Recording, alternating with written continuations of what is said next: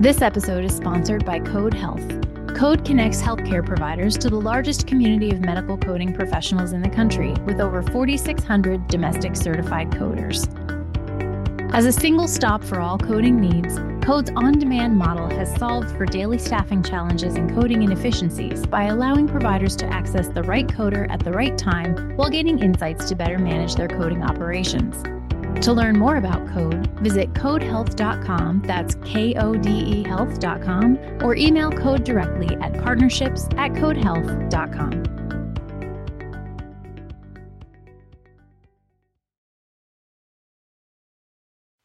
Value and the case for the cost effectiveness of health. Today on HFMA's Voices in Healthcare Finance podcast, sponsored by Conifer Health Solutions.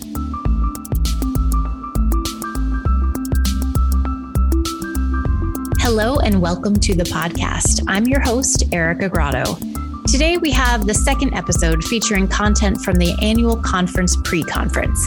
HFMA's Brad Dennison speaks with Cal Wahab, a director at Nordic Global, about the cost effectiveness of health. You'll also hear my interview with Michael Spencer from our sponsor organization, Conifer. He talks about digital patient engagement. Later, you'll hear from HFMA Senior Editor Eric Reese about a special content offering from HFMA. But before all of that, let's hear what's happening in healthcare finance news. Here's HFMA Senior Editor Nick Hutt and HFMA Policy Director Sean Stack. Hey everyone.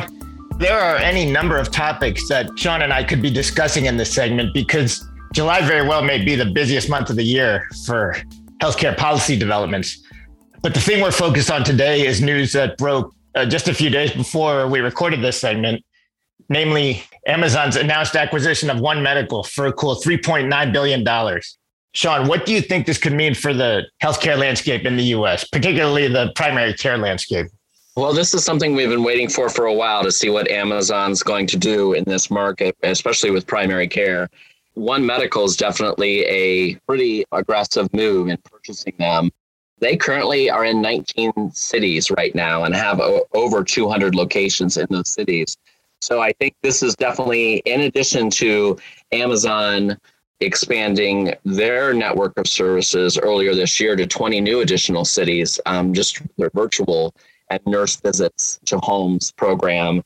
This is pretty rapid expansion to them. And One Medical is very established in the market, or is getting more established in the market. And this is definitely, I see it as a replacement to the Haven debacle that happened, what was last year or a year and a half ago. So definitely a feather in Amazon's cap. Yeah, great point about in the context of Haven. For those who don't know, One Medical is a membership-based primary care model that emphasizes really convenience, for example, through same-day appointments, and capitalizes on technology in an effort to really just try to optimize access. It's an employee benefit at more than 8,000 companies. I saw that stat and was really taken aback because it shows just how entrenched One Medical has become in the employer market in the 15 or so years since it launched. And last year it made a purchase of its own, buying Iora Health to really try to ramp up value-based care delivery to Medicare beneficiaries. And so, Sean, if you're with a traditional primary care practice and this deal is announced to combine One Medical's business model with Amazon's platform, what are you thinking and what strategies are you considering?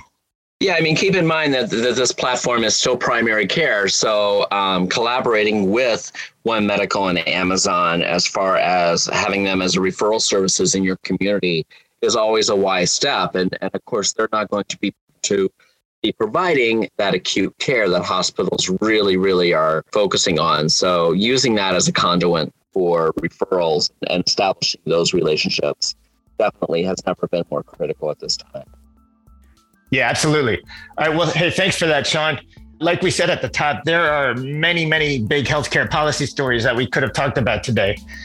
In our next episode, we're planning to discuss some major happenings in the world of the 340B drug pricing program, including in the context of the recently released proposed rule for Medicare's outpatient prospective payment system. So we definitely hope you'll tune in for that.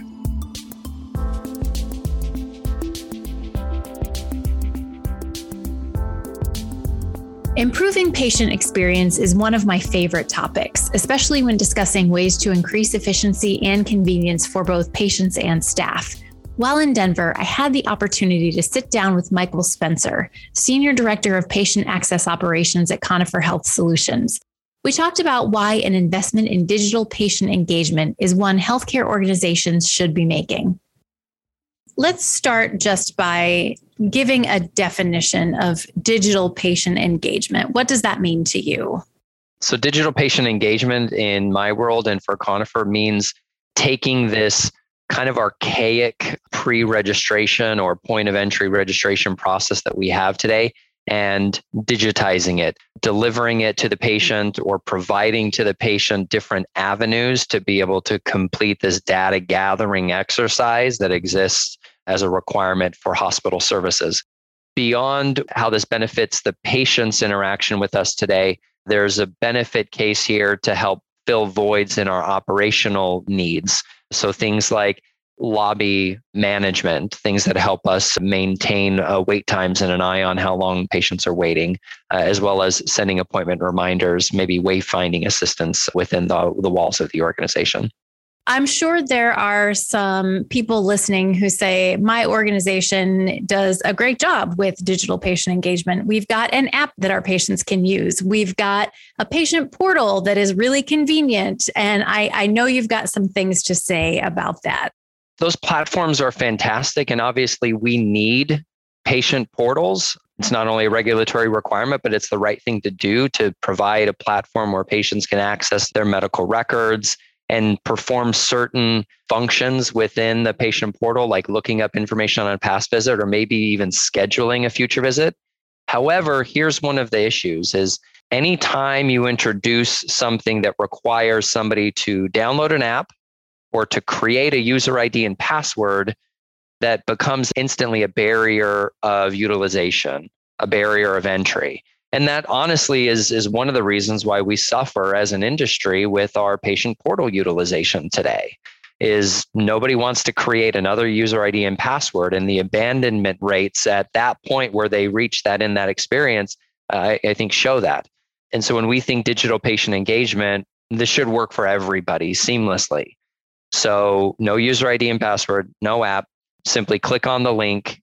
But we have to have security. And so you authenticate by validating sensitive information like date of birth or an address that allows us to validate that you are who you say you are, and you're able to access the application and perform this digital registration. Let's talk about the provider side a little bit now, because it seems to me if you make things more convenient for your patients, make things easier for your patients, that's going to be easier for your staff as well. We're certainly not looking at this type of technology to only benefit and augment a better patient experience, but very keen on understanding and driving a better staff experience with this. And the only way to achieve that is if you have a digital registration tool that deeply integrates with, whether it's on the provider side, a patient management system, or on the hospital side, an EHR and ADT system. Digital patient engagement without bidirectional integration just becomes another nuisance for staff. It's another system that I have to log into, or I have to take information from one system and manually enter that do data entry into another system. And so I believe that this is a win-win opportunity where we can deliver more options for our patients, a better digital patient experience, as well as making it work better for our staff and drive efficiencies for our staff. Here's the hard question, because all of these things sound like it's going to be better for the patient, it's going to be better for your staff, but adopting any sort of new technology can be a significant spend for an organization. How do you justify prioritizing this and allocating dollars to this when you've got so many other competing priorities?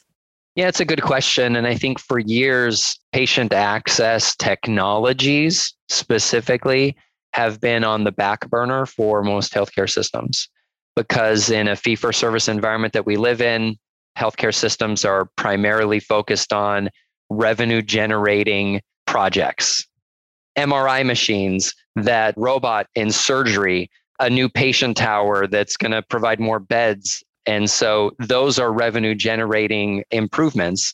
And rightly, there is a place for that.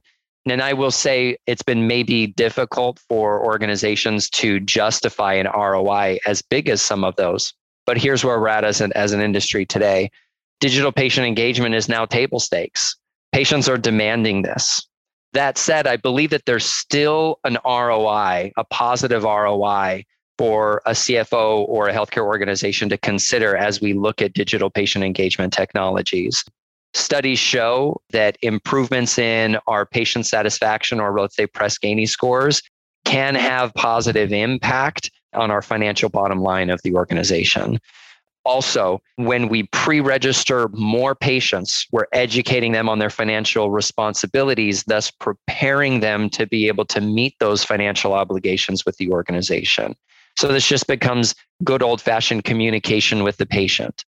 From an ROI perspective, I will mention that, besides the improvements to patient satisfaction that can yield financial benefits to an organization, we've shown that the efficiency gains through this technology implemented in the right setting for our frontline staff is more than enough to pay for itself. In fact, we show somewhere, depending on the organization and their current practices, this should yield anywhere from a 2 to 5x positive ROI for an organization in efficiency savings alone, not to mention the additional benefits on improvement in patient experience, potentially decreased denials, improvement in point of service collections performance, just to name a few. Certainly a lot to think about here. So Michael Spencer, thank you so much. Thank you for having me, Erica.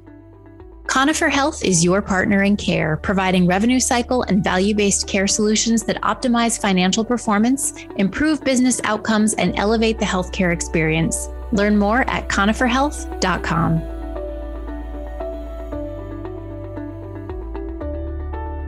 On the last episode of this podcast, you heard from two speakers from HFMA's annual conference pre-conference in Denver.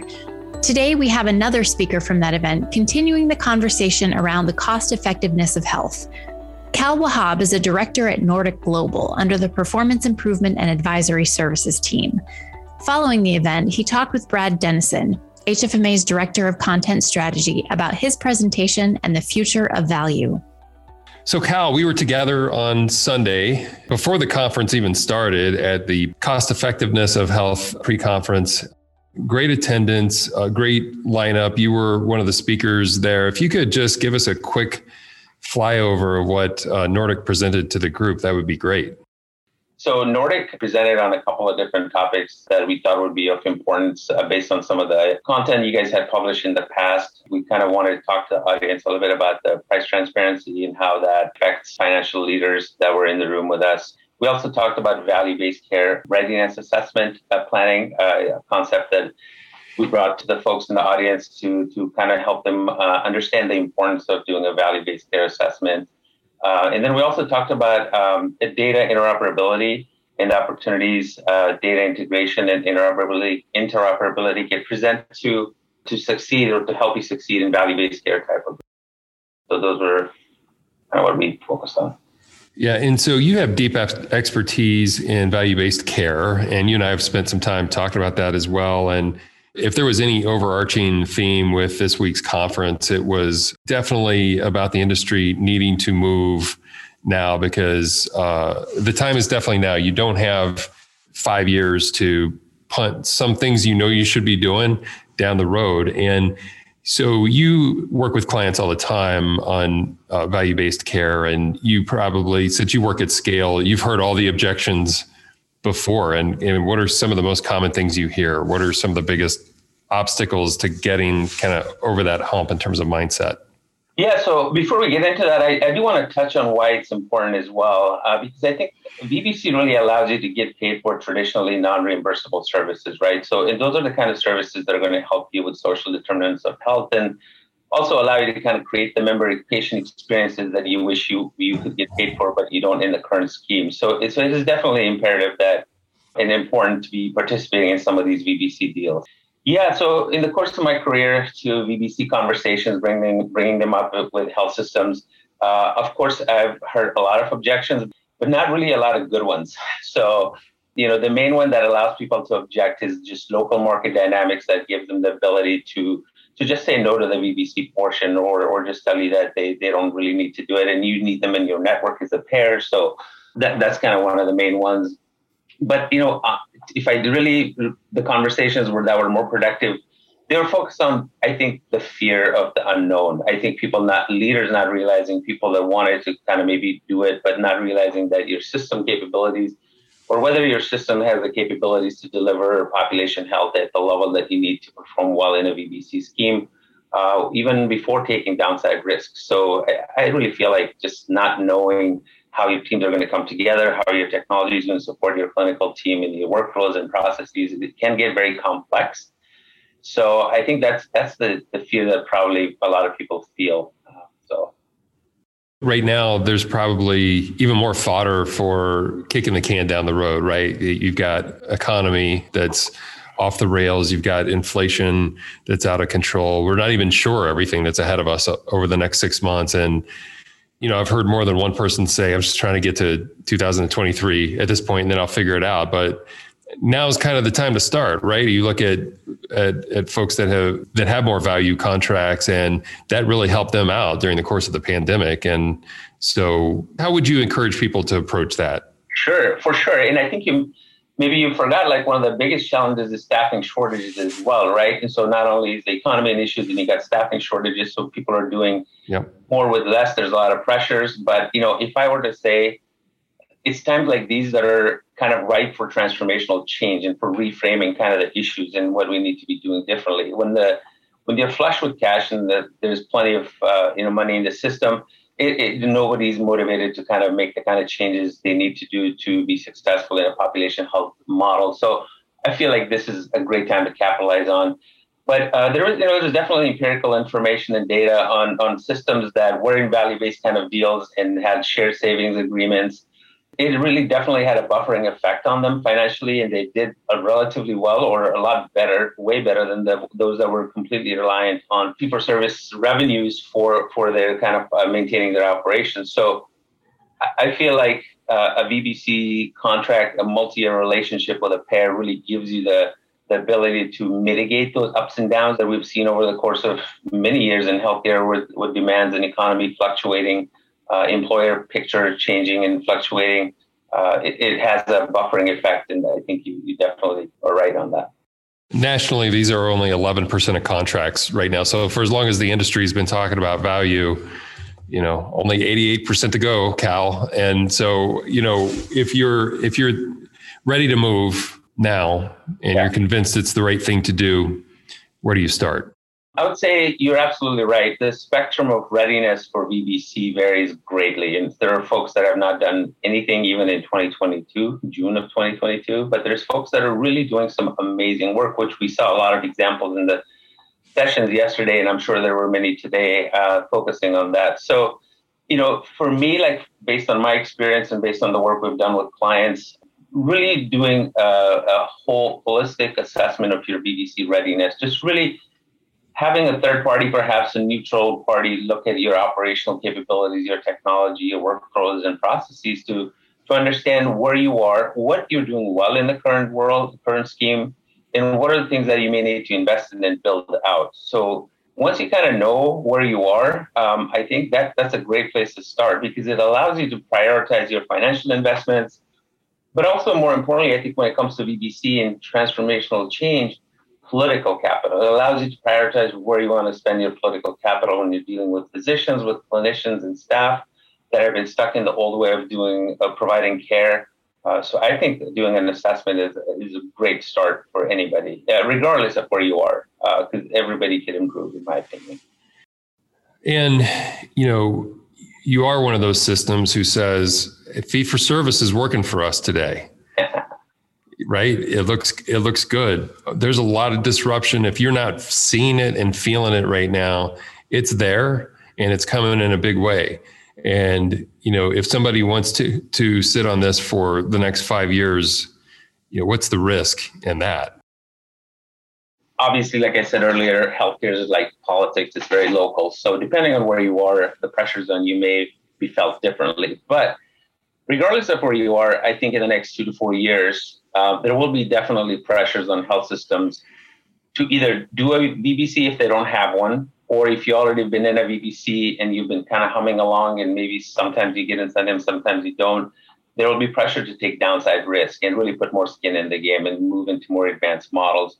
So I think that's inevitable. I think the market pressures and the dynamics are changing. The new entrants that are bringing a lot of focus and energy into these problems that, historically we've really not solved as healthcare delivery systems. And so I think that competition will definitely drive some folks to want to be in network with payers, because I think payers may have different ways of looking at things. They may be reevaluating how they build their networks, given some of the new entrants in the system that can help provide better experience and better outcomes for their patients. So I think 2 to 4 years is definitely, there will be a lot more of that than 11%. I'm hopeful. That would be great. But what you're saying is, nonetheless, you're going to start feeling the pressure and the squeeze from others to begin moving in that direction.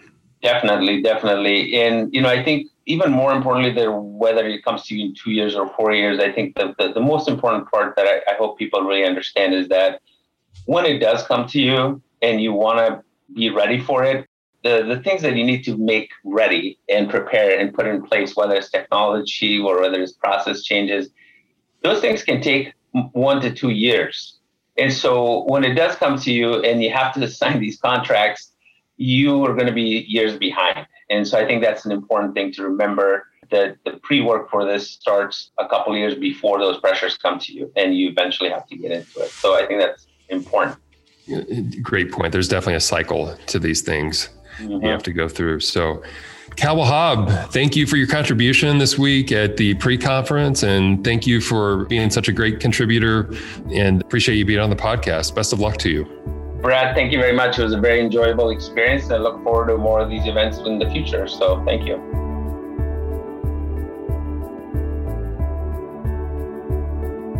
Before we close out this episode, I want to remind our listeners of all the great cost effectiveness of health content HFMA produces. That includes a newsletter, the Cost Effectiveness of Health Report. Here to talk about the newsletter is HFMA Senior Editor Eric Reese. So Eric, we've been talking all episode about cost effectiveness of health, and you are the editor of HFMA's dedicated newsletter to this topic. Tell me a little bit about the newsletter. Not surprisingly, the purpose of the Cost Effectiveness of Health Report is to explore this issue from multiple vantage points.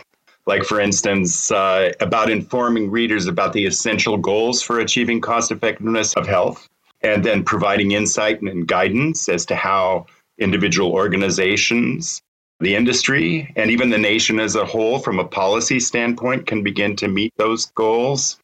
So we regularly have Q&As with industry thought leaders. We have expert-reviewed articles on various topics, and we have columns from regular contributors. Tell me about some recent stories that you've had. The most recent issue, we had an interview with Bruce Haupt. He's the president and CEO of Clear Balance. It's a revenue cycle company. And interestingly enough, he was challenged to say, well, how can you advance the cause of cost effectiveness of health through the revenue cycle? But he actually shared some real good insights into how actually you can align the revenue cycle with the goals of cost effectiveness of health to actually make people be less afraid to come in and get their health care, which ultimately is going to keep them healthy. And then another person we talked to was Lance Robertson, former U.S. Secretary for Aging at HHS. And he shared his insights into what HHS has been doing and its approach to addressing social determinants of health and focusing on real specific issues like how can we help patients and people in their homes avoid falls, which actually can lead to some more severe consequences of declining health. So that was a really interesting interview as well. So if anyone listening is not familiar with the Cost Effectiveness of Health Report, wants to sign up to get it in your inbox, you can do so by signing into your account at hfma.org and going to My Communication Preferences. Another way to access all of our past content is to go to hfma.org, click topics and cost effectiveness of health. You'll get all the past articles, all the past newsletters on that page. So Eric Reese, thank you so much for joining me today. Great talking with you. Voices in Healthcare Finance is a production of the Healthcare Financial Management Association and written and hosted by me, Erica Grotto. Sound editing is by Linda Chandler. Brad Dennison is our Director of Content Strategy. Our President and CEO is Joe Pfeiffer. If you've enjoyed this annual conference content and want to discuss it or anything else with your fellow members, don't forget about our thriving online community. We have forums on revenue cycle, payment and reimbursement, denials management, membership resources, and a whole lot more. Just go to hfma.org and click community. And if you want to chat with our team, you can reach us at podcast@hfma.org.